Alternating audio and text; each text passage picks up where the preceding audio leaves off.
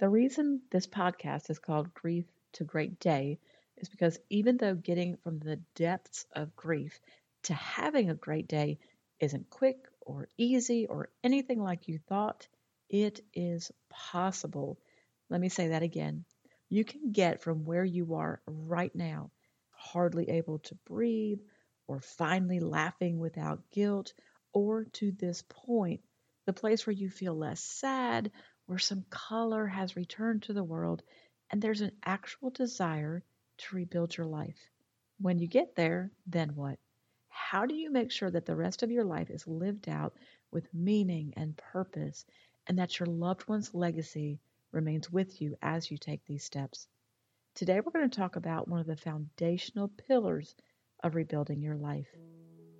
Hey, friend, welcome to the Grief to Great Day podcast. Do you feel like you're going crazy? Is the shower the only place for you to really cry? Are you surrounded by people, but you still feel all alone? Do you want to be the you were before your loved one died, but you have no idea how to get there? I'm Steph Cabanis, Southern by choice, wife, turtle triathlete, Jesus follower, and fellow traveler in the journey of grief. I too struggled to breathe, questioned God and my faith, and thought I would never be happy again. But God took my brokenness and He turned it into a breakthrough. So if you're ready to understand how to navigate grief, lean into your faith and take just one step towards healing, then bring your ugly cry, get into a comfortable place, even if that's your bed right now, and let the healing begin. Girl, there's hope for your future. Come to the house and let's go for a walk while we talk. Yes, this is different, and that's because this is a purpose after loss episode of Grief to Great Day. The couch remains the place for us as our regular episodes focus on the first days, weeks, months, and even the first year of grief. We talk about the pain, the pit, and the progress of the hardest season of your life. In these Purpose After Loss episodes, we walk and talk as it is symbolic of you moving forward. I'm Steph, and this is Grief to Great Day. Thank you for being here. I hope you feel welcomed and heard through this podcast. This episode, released on 2 Thursdays of each month, will focus on your purpose after loss, the rebuilding of your future. Even if you're not ready to hear some of the things I'm going to share, even if you can't imagine having a different life, these episodes will plant seeds and give you a different perspective on what can be. Now, this is not to rush your process, it's just to shine a light on hope as you walk through the days you don't want to get out of bed. So, there's going to be many truth in love alerts that will forewarn you about things you may not want to hear, but you need to. Like when my former pastor listened to me cry and complain about Monica's pain and death, and then calmly and lovingly said, "Oh, so you bumped into the sovereignty of God."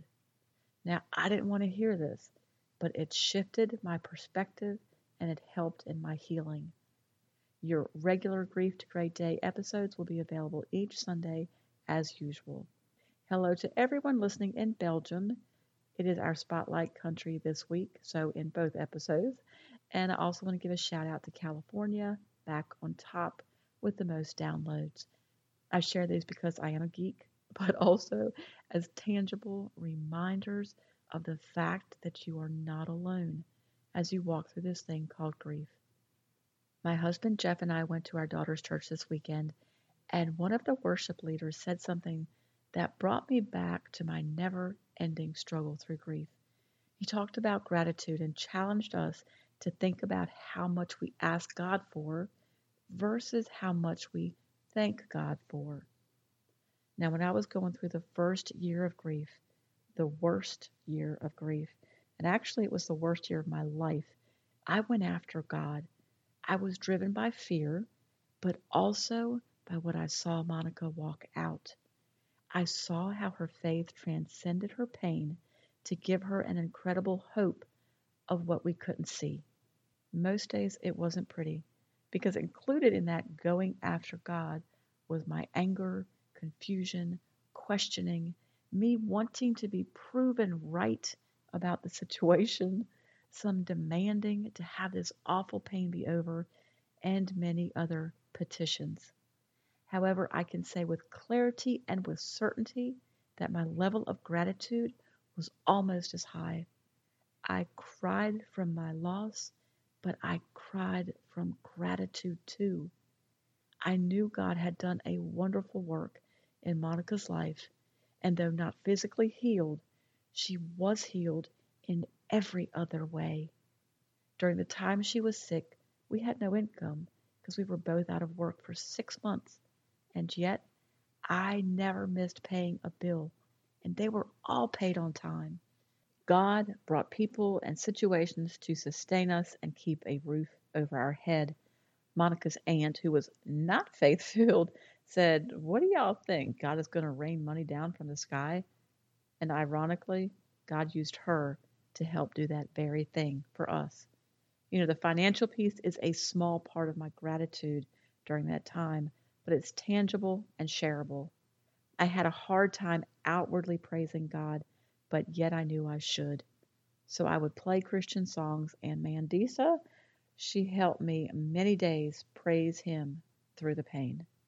Now, praising through the pain, what some may call a sacrifice of praise, doesn't just make you feel better. It works in your heart, growing a seed of gratitude, of hope, and that helps you push through another day. I've heard from so many women who, like me, believed with 100% certainty that they could never be happy again. With the circumstances that you are facing right now, either relational, financial, physical, or spiritual turmoil staring you down, you don't really want to hear about hope or about a brighter tomorrow or prayers being answered because it doesn't make sense and you can't see it. But what is possible is not based on what you can see, it is based on what God will do. If you are in that place right now, you're in the perfect place to be used by God. Now, our song for all the Purpose After Loss episodes through this year is going to be Mandisa's Overcomer. This is what you are right now, and this is what you will see in time. Our word for the week is 1 Peter 5:10, and the God of grace, who called you to his eternal glory in Christ, after you have suffered a little while, will himself restore you and make you strong, firm, and steadfast. What you're going through right now, a little while may seem like forever, but focus on the part after that. God of all grace will himself restore you and make you strong, firm, and steadfast. I promise it is a place worth the wait. All this to say that you are going through an incredibly hard season. But don't forget, you still have a future. You still have a purpose. I say that with confidence because you're still here, and God will not waste this pain without purpose. So I challenge you today, right now, to think of your prayer time with God. What is your petition to praise ratio look like on a daily basis? Let me break that down. How long is your list of petitions versus the time spent in praise? If that made you say, then this is a great opportunity for you to change it. Charles Spurgeon said that man is truly happy who can say of all his substances, be it little or be it much, the Lord gave it to me.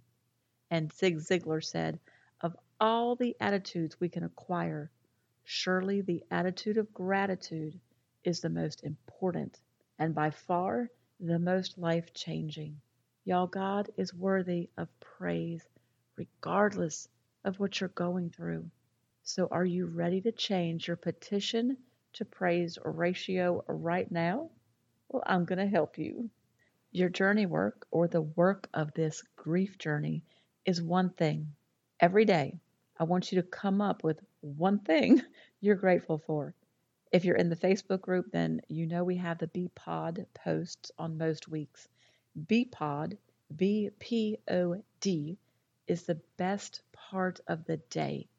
And it was really created by Monica, who always had a best part of her day, even when she was going through the worst of physical circumstances.